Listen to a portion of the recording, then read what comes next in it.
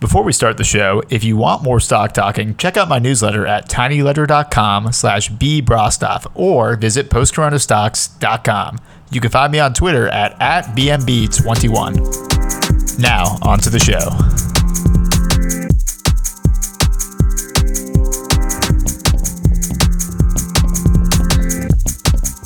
Welcome to Stock Talking, an exploration of financial markets in the context of the post-corona world. COVID-19 has changed the way we value equity, debt, and business as a whole. My goal is to find great companies who can thrive in the new normal. I can't wait to get started. All right, folks, welcome to another episode of Stock Talking. As you would expect on Sundays, we have the most frequently appearing guest on the show, The Impervious. He is outperforming the Oracle of Omaha. We call him the Oracle of Somerville. Welcome again, Sean Bush. Thank you, Ben. Good to be back yet again. Haven't overstayed my welcome. And before we begin, just quick victory lap. Some of the picks last week. Datadog up 35% on Wednesday after earnings. Just ran away with that. Wix up 28.5% after earnings. Small Design Club, or Direct Club, up 20% on Tuesday. Maybe not a great rest of the week, but hey, you know, the pick was on Sunday. And then Silver, surprisingly surging at the end of the week and still looks like a good play based on the technicals. And we can get into that later, but looking forward to chatting. Yeah, we had a lot of listener compliments come your way. Although one criticism over Smile Direct Club, someone who stayed in a bit too long. But in general, I mean, I think your picks absolutely crushed it. So yeah, quite the week. In our Triple Q versus BRKB, with that measurement beginning May 1st, 2020, you continue to crush me. So as of the beginning of May, BRKB, the Berkshire Class B shares, down 7.35%, and Triple Q, since the same date, up 495 basis points, almost 5%, outperforming the market, which is up 123 basis points during that time. So it's going to take a miracle for me to catch up, or something's going to have to change. It was nice to see Berkshire in some filings announce that it changed the number of positions. It sold out of a lot of JP Morgan and Goldman Sachs and bought a ton of PNC. So I was happy to see that. Also, I think moved around Phillips 66 and a few other small positions. But it's good to see the Oracle responding, and good to see that there's going to be some changes going forward. So just like in daily fantasy sports, you know, you keep going with the numbers and keep going with the stats. I'm going to hold on here and not try to react to the moment. And I think we can stay in the game. And as Davey Day Trader would say, defeat the pinstripes. So I'm still feeling good. Well, it's interesting. We also learned this week that Margaritaville Buffett also divested Bancorp and is basically out on banks. So it appears to be an addition by subtraction strategy so far. No word on new positions for him. But as much as I would love to be, you know, ringing the bell about how much Nasdaq's kicking some tail here, the opinion has almost changed slightly in terms of this is just wildly overbought, to a point that even, you know, an unabashed fan of that particular sector now sees just a great short opportunity, something we can get into. But hey, I'm up so much here, I might as well just spot you a few points here, you know, at least make it interesting before, you know, this turns into a blowout. People tune out before the third quarter is even over. Yeah, I've been looking forward to our bull bear argument discussion, whatever you want to call it, because I know you've recently changed your tune a bit. So I know you have both some technical arguments and fundamental arguments for why you're worried about the market. Let's start with the technical analysis, because I know there's a number of signals showing that we're fairly overbought here. Yeah, and if we backtrack to last week, I was talking about how it almost seems like 300 is within our sights yet again. You know, one last chance at the goal line here. But what we saw this week, despite some early buying activity in the week, touching 294 actually overnight, we saw some steep sell-offs on Tuesday and Wednesday, just showing how much sell pressure exists there. And as we also discussed, it being OPEX week, it's to be expected that it would be in a fairly narrow channel, ending up somewhere above 280. There's a massive put wall there based on the amount of open interest at about 280. So you could see on Friday just a tractor beam pulling SPY to 285. But what's interesting is that we saw a series of lower highs and lower lows throughout the week. And so with sort of the sideways trading over the last couple of weeks, it looks like the market's consolidating on a certain range. And generally that means you're either going to break up or break down. So as we'll get into in sort of the bull bear thesis, an argument could be made for either side, but considering a lot of the different other technical points we can look at here, like that double top at 294, and also reaching newer lows, hitting 273 at one point when these sell-offs. We have definitely a downward trend, and considering just the runaway growth of the last couple weeks, especially in the NASDAQ, I think that this does certainly look like there's an opportunity for some profit taking, and also freeing up some liquidity amongst some of those companies who've profited from that rally. But also just looking elsewhere, I mean, the VIX chart looks like it's primed for a breakout, with the potential for some volatility coming up here. But also, if you only look at the 1 hour chart here, 1 hour candles on the S&P 500, it looks like we're sitting on an inverse head and shoulders, which would hint to a breakout up. But really my bet is, and this will all sort of be very interesting once futures open at 6. We're recording this about 4:45 on Sunday here. There does seem to be a lot of indecision as far as what direction it will go. We could certainly see more buying on Monday, but if I were to be a betting man, which clearly I am, and this is not financial advice, I would see that the market touches 287 and then the sell-off begins. And to get into something, what I've heard is called the Davey day trader effect. This has been all over FinTwit. The amount of bullish activity amongst small investors, so those would be people either selling puts or buying calls at less than 10 contracts each, has reached a new record high in the last week, meaning that the Davey day trader crowd and smaller investors are overwhelmingly bullish, and that sort of indicates that there's a good chance that there is a profit to be made by reversing that sentiment and just sort of taking dumb money via smart money here. So I'm looking for a downward trend to begin this week. I'm not calling for a rug pull necessarily.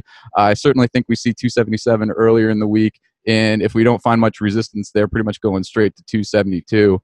And I think this downward trend is heading towards 260. And if some of these major catalysts that we can get into in a moment here materialize, we could see some downward acceleration there. But I don't think that we're on a fast track to March lows just yet. But I think we've sort of run out of steam for this rally. And even in other market conditions, it would be reasonable to expect some retracement based on that rally. Yeah, I did some profit taking myself via selling some calls, watching the VIX tick up. I thought it was a good time to enter some covered call positions, so got a little bit less bullish. If you want to learn more about covered calls, I have a newsletter out on it. Check out postcoronastocks.com. But overall, I see volatility going up. But I have a number of reasons, I think, fundamentally for not feeling that bullish on the market. I want to talk to you about what you think are the catalysts. On my end, I think people are a little alarmed by some of the comments you heard from the Fed chairman. In general, I think some of the reopening hasn't necessarily gone as planned. So I think there's various macro debates going on right now. But I want to hear your end of it. Why do you think that we're poised to go down to potentially the 260 area from a fundamental perspective? So technical analysis alone is not going to be valuable. Just looking at previous price action to determine future price action is not alone going to be a sustainable strategy. So knowing that we sort of are at an inflection point, I see a much stronger bear argument. And so just to point out some of the things here, I mean, we have the Fed issuing what amounts to a stock price too high IMO tweet about 4 p.m. after market closes Friday, basically saying that equities are overvalued and there's fragility in the market, particularly in CLOs. And I'm sure you can get into that a little more. But there's just a lot of risk in insurance, and it seems like the mortgage and solvency crisis that we've talked about before, with a lot of retail, despite reopenings, facing BK risk, or like JCPenney finally butting dust there. We've also seen a whistleblower report that some banks they named in that article, Wells Fargo and Deutsche Bank, have been juicing revenue numbers for a lot of their commercial mortgage customers so that they can get bigger mortgages with even just a smaller increase in what the profitability appears to be. But based on the information that's been provided, this does appear to be a verifiable trend. So that is almost reminiscent. I shouldn't even say almost reminiscent. We're basically in 2008 part deux with some of this activity, and that should be no surprise to anyone, whether or not this is an immediate catalyst or not. It's more icing on the cake. But what I think is particularly interesting is that with those NASDAQ and FANG companies really driving a lot of that rally recently, we've seen some kind of frightening rhetoric from Trump, particularly at Facebook, Instagram, Twitter, to name a few, for their fake news that he claims to be peddling. We've seen antitrust litigation coming for Google. Their stock price dropped after hours on Friday. And on top of that, the other piece that we've been talking about as a potential catalyst for some time is starting to heat up, and that would be the U.S.-China trade tensions. We've seen not just posturing, but some specific actions here, U.S. blocking chip shipments to Huawei and also preventing pension investment in China. And then we've seen China threaten to retaliate with an unreliable entity designation, which sounds delightfully bureaucratic, for Apple chips, other chip stocks, Boeing, Qualcomm would be affected. And so that presents a very direct and immediate risk to some of those companies that have been flying high, particularly Apple. And based on how much of the indexes depend on Apple with its overall weighting as well as BRKB, that could deal a significant blow not just to Apple, but a lot of the indexes we've seen. And so the last piece that I think is worth pointing out is that we are reaching a point here where there is some news about reopening on a limited basis, but at the same time, we are also hearing major population centers like the one we're in with Man Mighty Wash telling us we got a pocket for until at least June. It doesn't seem like a broader, wider reopening is happening.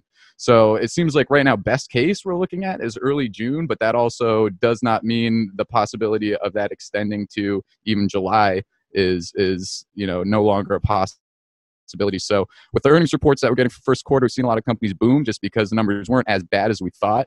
But I think the outlook will be much different when we realize that not only is quarter two worse, but basically non-existent from a revenue standpoint for a lot of these companies.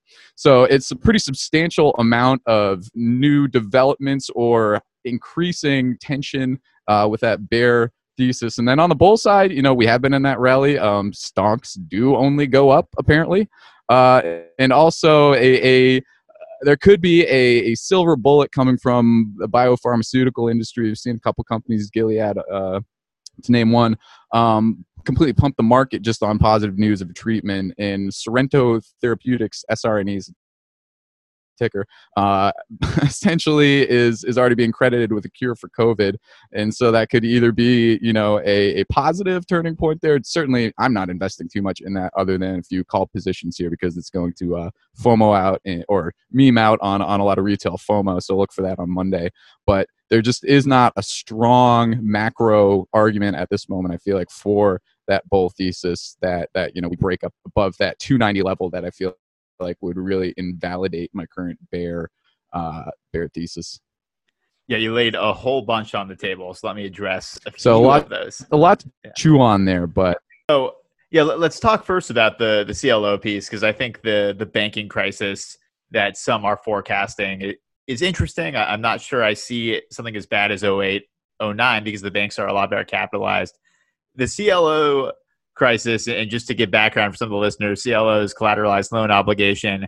If you think about CDOs being the center of the last crisis, collateralized debt obligation, that was very much at the consumer level. So, auto loans, student debt, things like that were very much at the consumer level. CLOs are at the business level. So, term loan A's and other types of credit that were extended to businesses. So it's interesting that this could be the center of the next crisis, because obviously businesses were fairly levered going into this, right? That's what happens when there's an economic expansion. Companies take on more debt at cheaper rates. So CLOs, similar to other structured securities, if you're higher in the risk spectrum, if you're taking more risk, $1 of defaults goes straight to you. If you're a little bit higher in the capital structure, you'll be a little bit more protected. Of course, we'll get a lower return, and we'll take more and more defaults to eat into your return. Of course, there are pieces of CLOs issued at AAAs. It would take a whole lot in order to lose money on those. So, I'm not Michael Berry or anything, and I haven't run the numbers on this, so it's very tough to say how that will play out.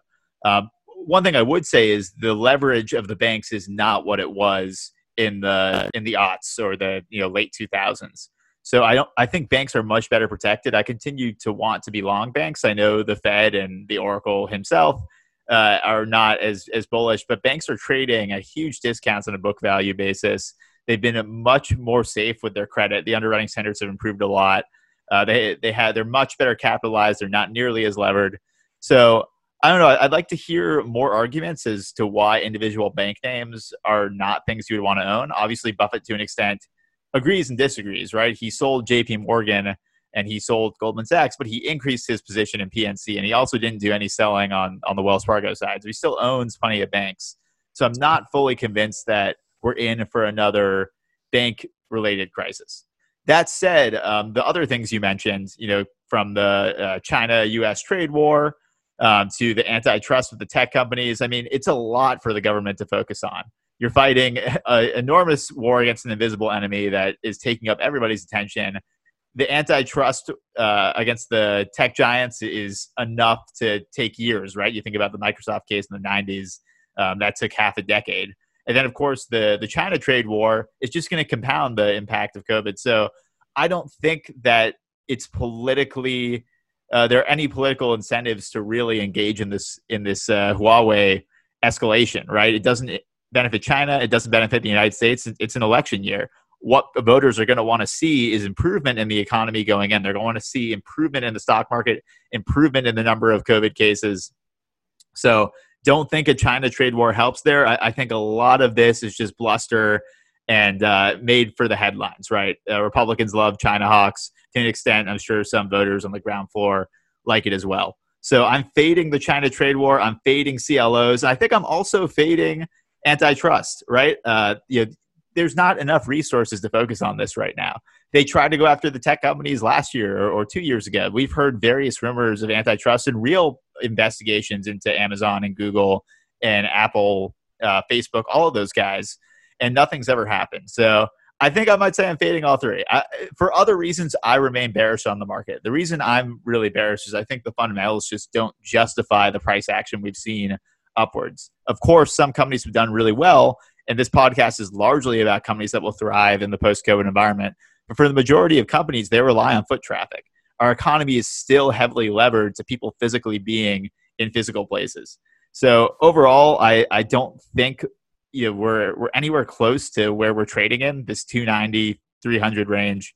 I think the market should be 20, 30% down just on earnings basis. You're talking about any number of companies that are seeing a 20 to 30 to 40% hit on earnings. You're talking about a large number of bankruptcies as well. I mean, a lot of companies can't survive with 30 to 40% declines in demand happening. So bearish for different reasons, but the macro headlines you pulled up, I'm fading all of them. So I think we both are in the same direction, but for different reasons, I suppose, is my conclusion. And I think one thing we might be leaving out, even though I did briefly mention the Fed announcements, we got Jay Powell, Printer Go Burr on, I believe it's 60 Minutes tonight, in about an hour. And so this is a pre-recorded interview. I don't know that there's anything particularly strong in that interview that would really move the market. But in order to sort of gauge the sense of where trading will follow that, since right now there is a lot of trading on news, even if it's not tied to COVID numbers. And that's why, although you're fading some of the trade war rhetoric, the fact that it is an election year makes it such that there is just a higher likelihood of action being taken due to the immediacy of sort of major geopolitical changes, even if it's only domestically for the time being. So I think we're in agreement here. But one thing I did just want to add there to your point about the strong discount or a balance sheet position indicating the banks or the financial sector represent a good at least long-term investment in not buying into Buffett's position, is that it is concerning, though, that they really haven't rebounded. And I'm talking pretty specifically about some of the investment banks. You're looking at JPM, Goldman Sachs, Morgan Stanley, have really not rebounded in the last month or so quite the way one would want to see if there was to be a continued bull movement with the sector rotation we've seen, sort of balancing out oversold, overbought in some industries like travel and tourism, seeing brief bumps. We would need to see another sector outside of tech, whether that's energy, whether that's financials, hospitality, tourism, really show strong growth to keep moving things forward. But it seems like that is moving further and further away, that's a likelihood. And the growing exposure, I think, for banks represents at least a high level of risk and more downside there than it represents upside in at least the short term. I'm going to follow up with the question I always ask when we talk about trends. What would it take to change your mind? And that's partly a leading question because I think some interesting news that crossed the wire today was the announcement, or excuse me, I think Friday or Thursday, was the announcement that by the end of the year, the Trump administration expects a vaccine to be produced. And of course, that administration produces a lot of things that are more likely, as in sports, we would say, for the fans than actual assumed fact. But clearly that's being targeted. Clearly they're invested in that. So the market seems to respond a lot to vaccine news. And I think the vaccine news has been overwhelmingly positive. If you believe what's being put out there, there are 100 different candidates. There are 14 that are being directly backed by the government, 14 in human trials. So overall, I think that's kind of a white swan if you want to use the Taleb thing. If black swan is a highly negative, unexpected event, a white swan's a positive one. I think we could see vaccine news cross the wire that might change some market opinions. What are your thoughts on that? Yeah, so I loved the press conference last week with Donald Trump hyping the truckers honking at him and announcing this mega vaccine program. I mean, this basically would take something resembling the Manhattan Project, but for a vaccine to really deliver something with efficacy and safety before the end of the year. But as much as market efficiency doesn't exist, I think some of that is priced in already if we're trading on, future cash flows and not discounting based on the current situation as much in certain sectors, especially biopharma.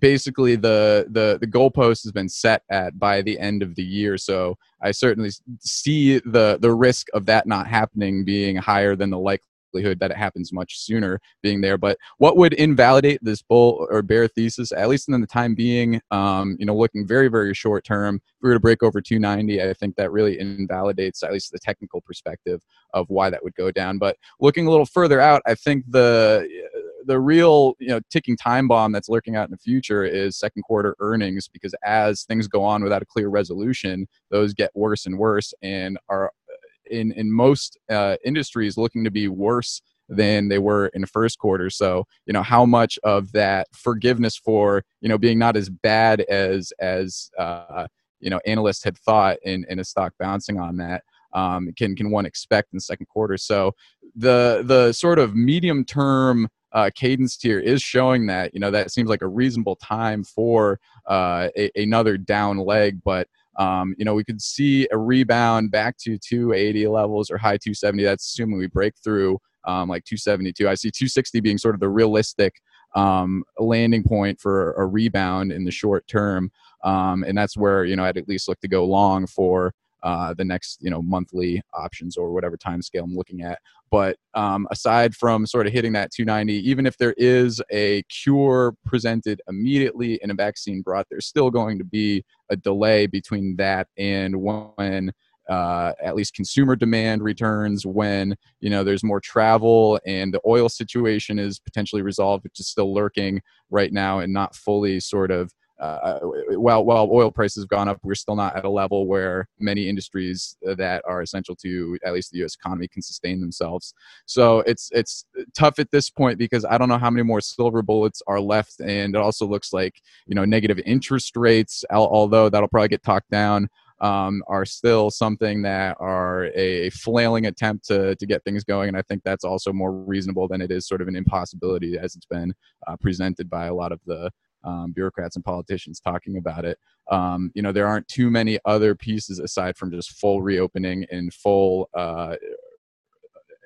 everyone just resuming their previous life the way it was back in say February. So it's hard to envision that, but just from a pure price action perspective, you'll know it when you see it. But it's that 290 level I think is key.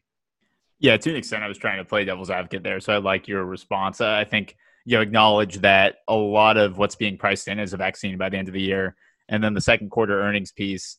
I've been trying to go through a bunch of the first quarter earnings calls, reading them and trying to see what the commonalities are, and it is a very common management guidance thing to say we saw a rebound in April, but we're not going to put out 2020 guidance. And the rebound is usually fairly modest. We're talking the order of single digit percentage, but still significantly down year over year.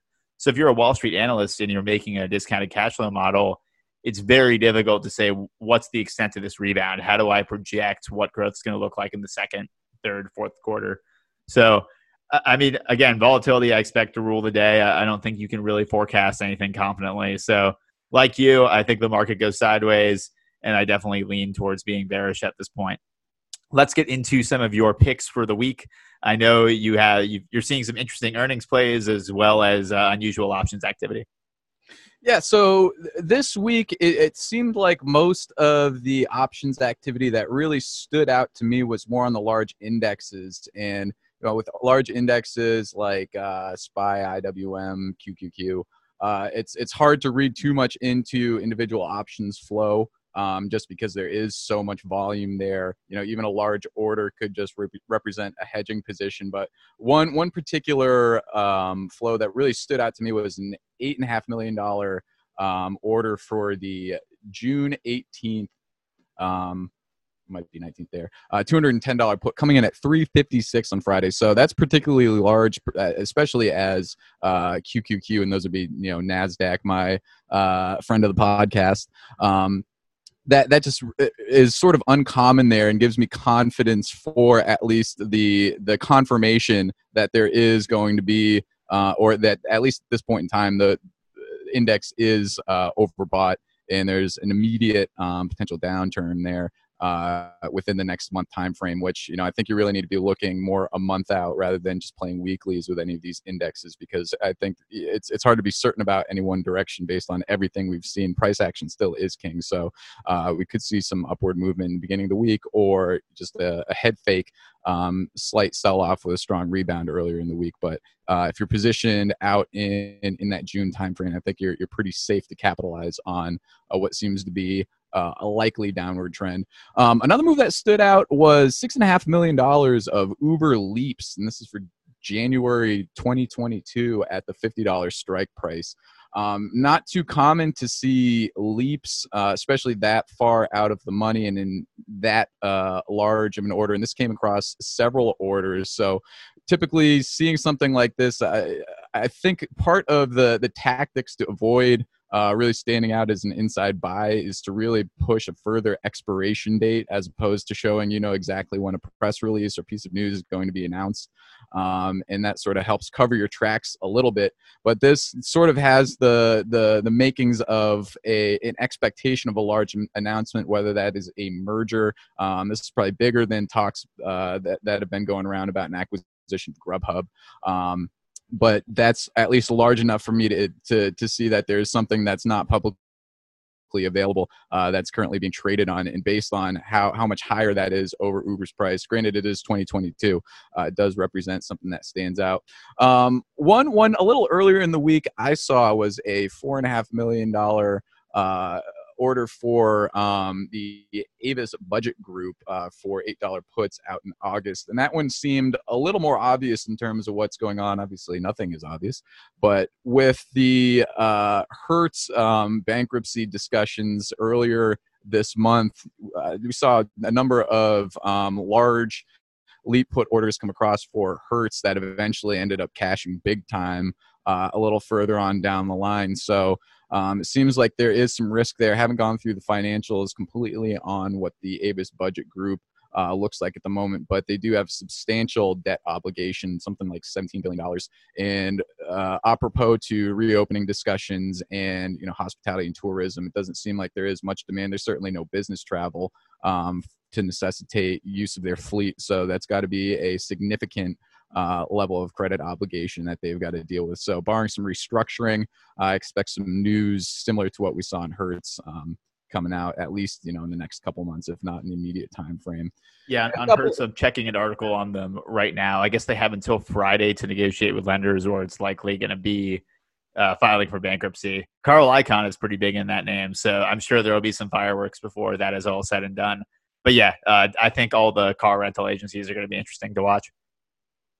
And I'm not as familiar with the business model, but when you have a large fleet or a major capital investment in your product versus something like, a code base or software as a service that doesn't require that much capital for upkeep and requiring utilization to justify that investment, I feel like that's a lot safer in this point in time if we're just talking, long-term plays here.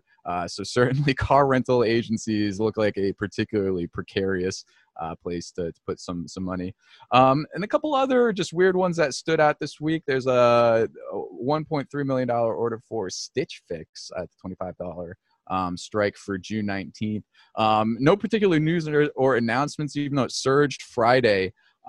This could potentially be anticipating positive sales or booming sales growth, considering some of the recent action for stocks like Wayfair that sort of in Shopify as well, that have really boomed on news of a lot of consumers either shopping or opening small businesses in light of the quarantine situation. So that's at least a narrative that I can spin around that, but that's one to watch sort of earlier in the week. And there was a number of orders coming through for HPQ, Hewlett Packard, $17 strike for July 17th. If I were to guess what that is betting on, that looks more like an acquisition potential. There was acquisition talks that fell apart earlier in the year, actually a few months ago for HP. But otherwise, potentially an earnings play since they announced, I believe, later in June here. But 70,000 volume to 1,500 open interest is definitely something that stands out. So that was a cheaper contract there. I think something like 20 or 30 cents when that was coming down. So I'm comfortable taking a few lottos on that. And then, like I mentioned earlier, an early week potential, 4 or 5 bagger, depending on the news, could be Sorrento Therapeutics, SRNE. We already saw on Friday 100% move from $4 to $8 on news that they may have a potential, what they are calling cure for COVID-19. It represents a potential for just major runaway pumping going on earlier or in the early part of this week. And we've seen with companies like Gilead, like Codex, the news can really drive an insane rally in a short period of time. But the huge risk with any of those companies is the pump and dump aspect to it, like we saw with Codex as well. And Gilead also is sort of facing the downside of disappointing news on trials. So if you're looking for any lotto ticket to really deliver huge profit in a short period of time, it seems like the biopharmaceutical companies are definitely presenting the shortest return there, and that's certainly just degenerate gambling at its finest. But the most immediate opportunity there, if you just want to throw some chips on red, would be SRNE. But if you are in there and it works out, get out as quick as you can. That's probably more of a day trade opportunity than something to look at holding for more than a few days. To play the fundamentals, guys, I usually do on that podcast. To our listeners, I think of the plays you presented, I like the Hewlett Packard one the most. Xerox, I think, was trying to buy them out for $21 a share. Merger of equals, or I think Xerox might actually be a slightly smaller company. But Hewlett Packard, I remember I took a look at them a couple months ago, and the management group believes very strongly in them. I mean, they rejected the acquisition. The company's now trading at $15 a share.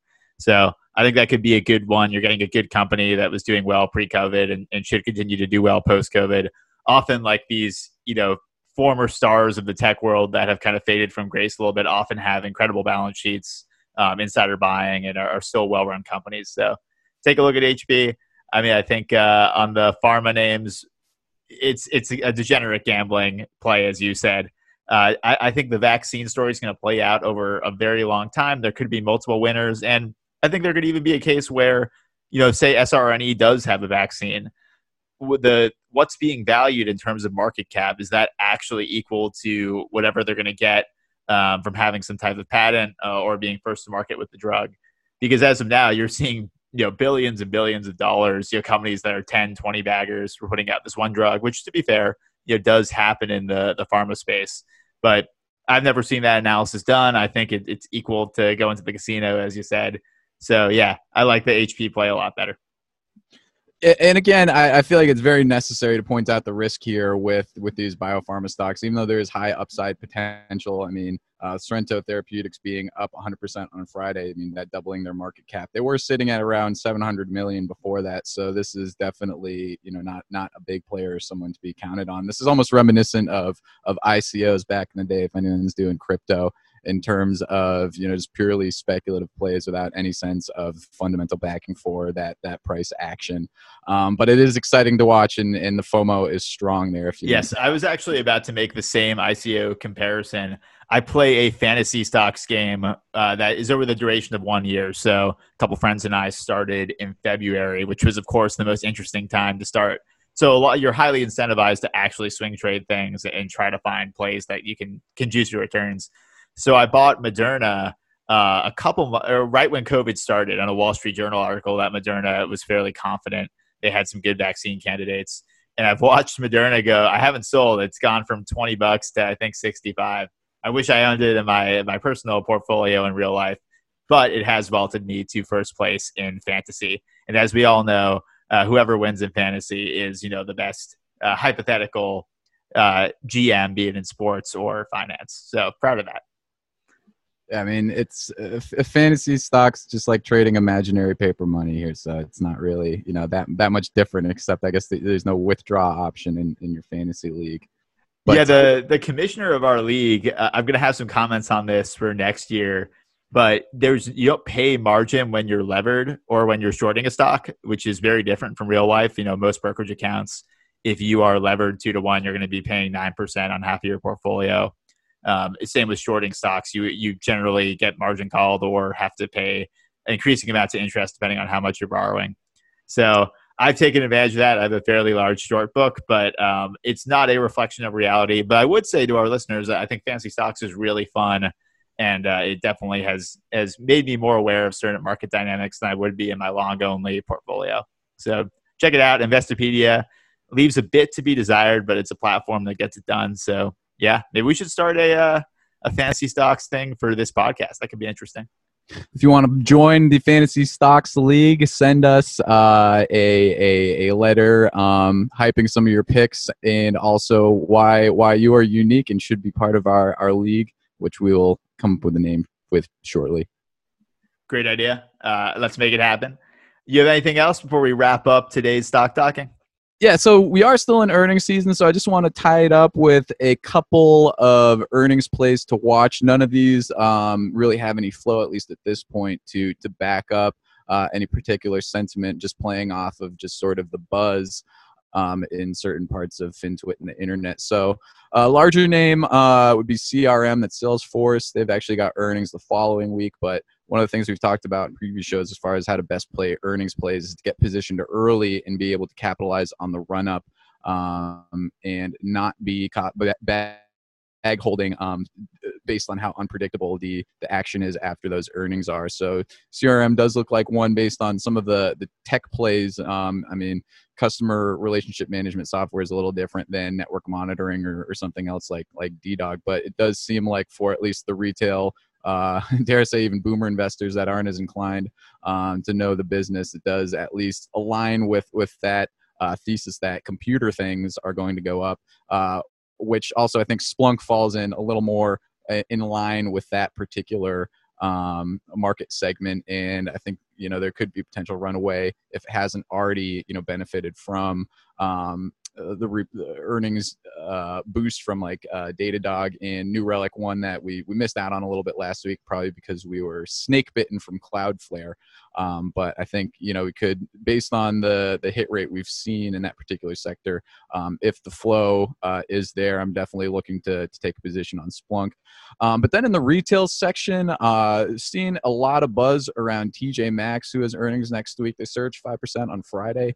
I'm not totally sold on brick and mortar retail, not as strong of an online presence. So there's certainly weakness there, but we're only really looking a week at a time. And it does seem like, I believe that's a Motley Fool approved buy there. So you can look at some retail FOMO going on there, assuming there isn't a mass sell-off. But also in home improvement, Home Depot and Lowe's will be reporting this week, and there's a lot of anecdotal information there about how many people are doing renovations or remodeling, considering home buying and home sales are down. A lot of people being at home are using this time to take care of some projects. So there's at least a narrative there. I don't know that the fundamentals or numbers back it up, but again, looking to capitalize on the buzz and FOMO in some of these stocks if the flow does indicate an opportunity there. And I believe Home Depot and Lowe's are coming midweek. Be looking for some flow Monday or Tuesday. I'll definitely be interested in at least taking a lotto ticket on those two for the run up. Yeah, a ton of interesting names reporting. I think CRM, so Salesforce, I'll be really interested to see what's going on there.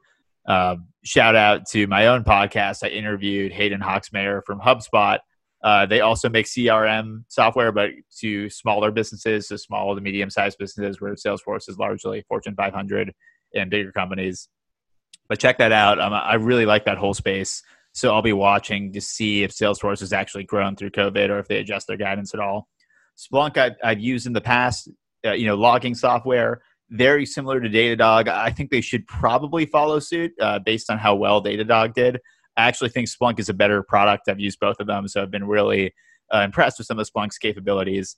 So, yeah, I think on the tech names, it'll be interesting to see if we see continued strength.